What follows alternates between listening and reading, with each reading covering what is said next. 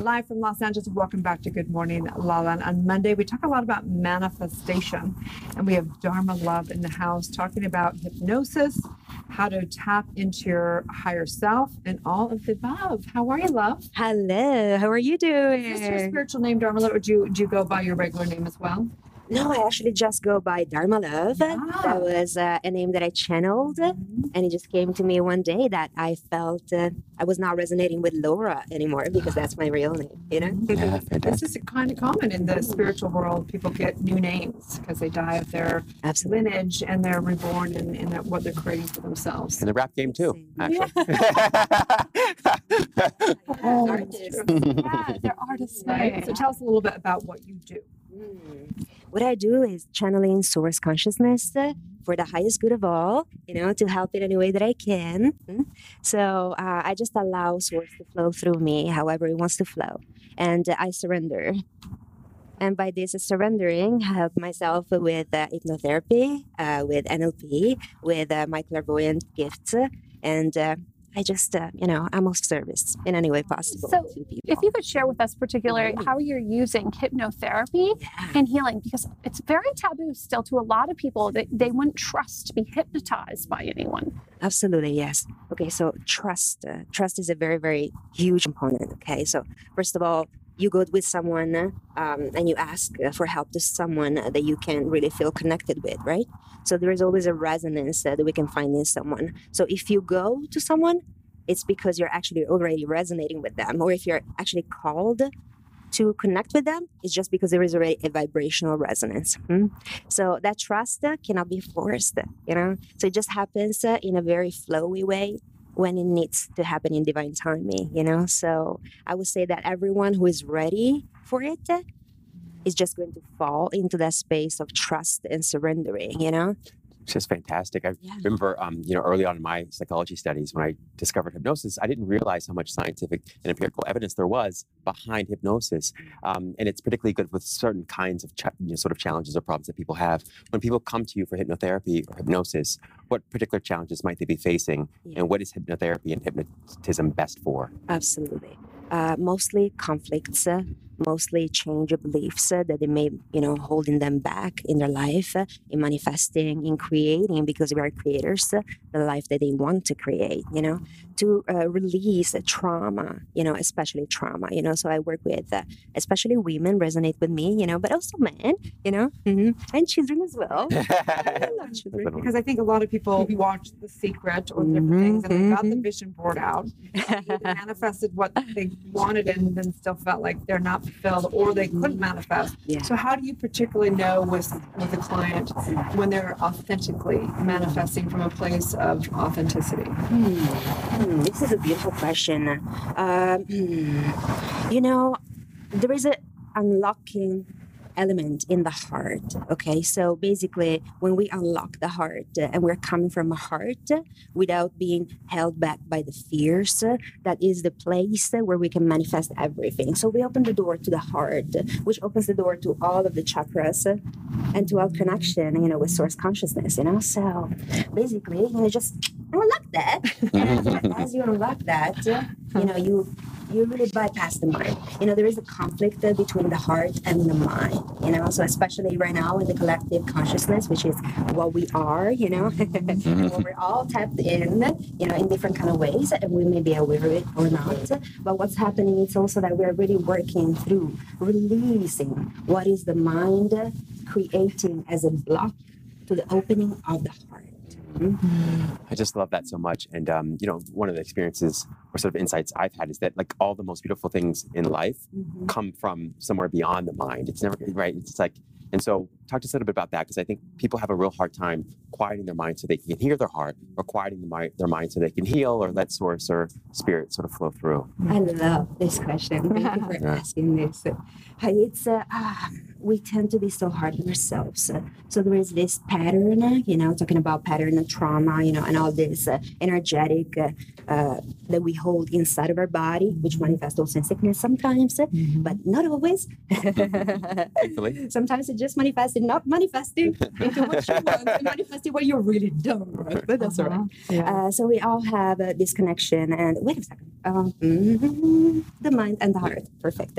So the judgment is one of the biggest energetics that hold us back from really connecting to the heart, and brings you into your mind. Am I doing this right? I'm doing this so wrong. I could have done it so much better. What are they thinking about me right now? Oh my gosh. How is my hair looking right now? So all these things, they keep you away from staying in your center and really in your heart, in your presence, like right here in this very moment. So I'm aware of you guys right now. I'm aware of everyone that is around here and what they're going on. What is happening in this very moment in their life? What are they focusing on? So that is presence, so you can bring your presence and grounding, so that is one of the ways, right? That we connect to the heart, that you bring that presence and grounding. And thank you so much for embodying that, because I can feel all of it, it's so beautiful.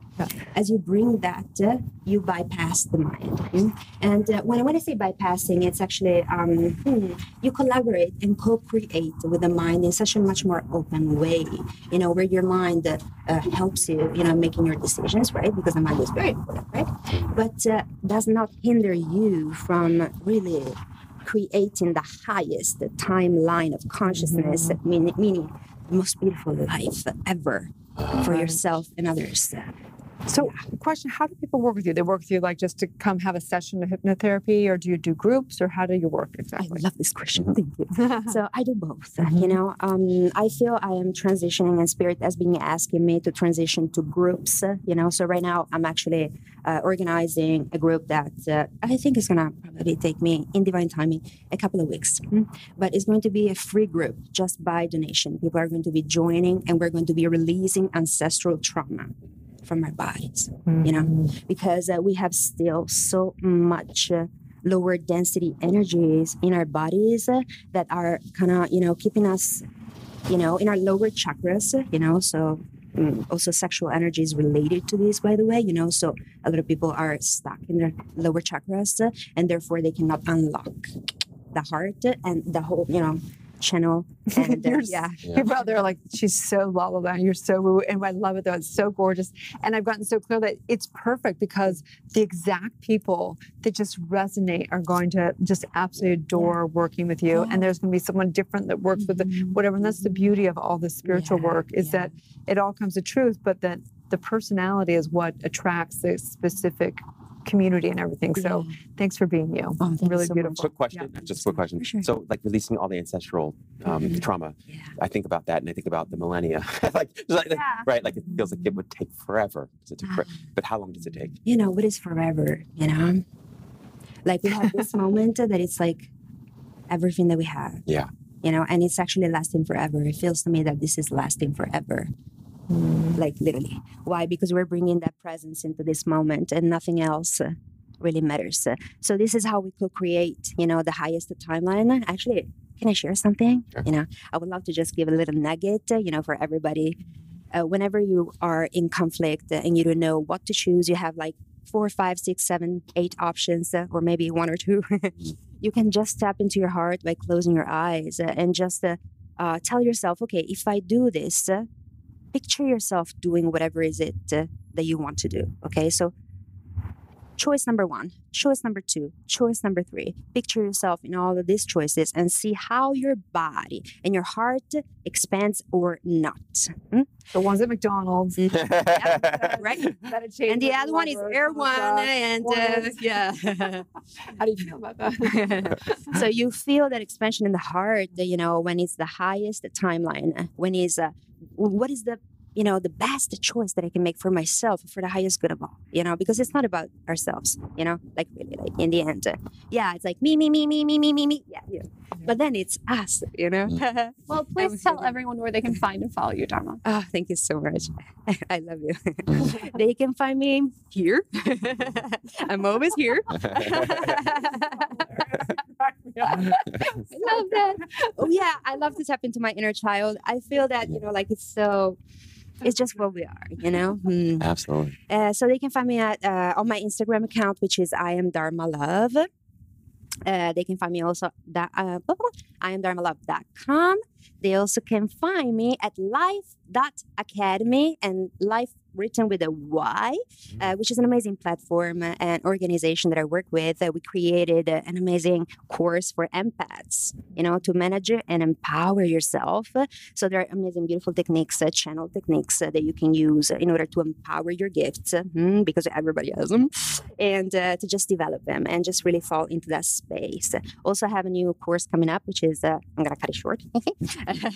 It's about sexual energy, So as we were talking about, these lower density energies, for me, Spirit told me you need to start, just channeling and just exchanging this kind of information so that people can start managing that energy and bringing it up into the upper chakras, so that we can really bring all of that sexual energy that is such a huge drive, right? And what if we bring that into our own passion and drives in life? What if you can be aroused all the time, and living in an orgasmic state? Yeah. Well, that's a conversation. Yeah. Well, thank you so much, Dharma. I can come back anytime. Good morning, Mom.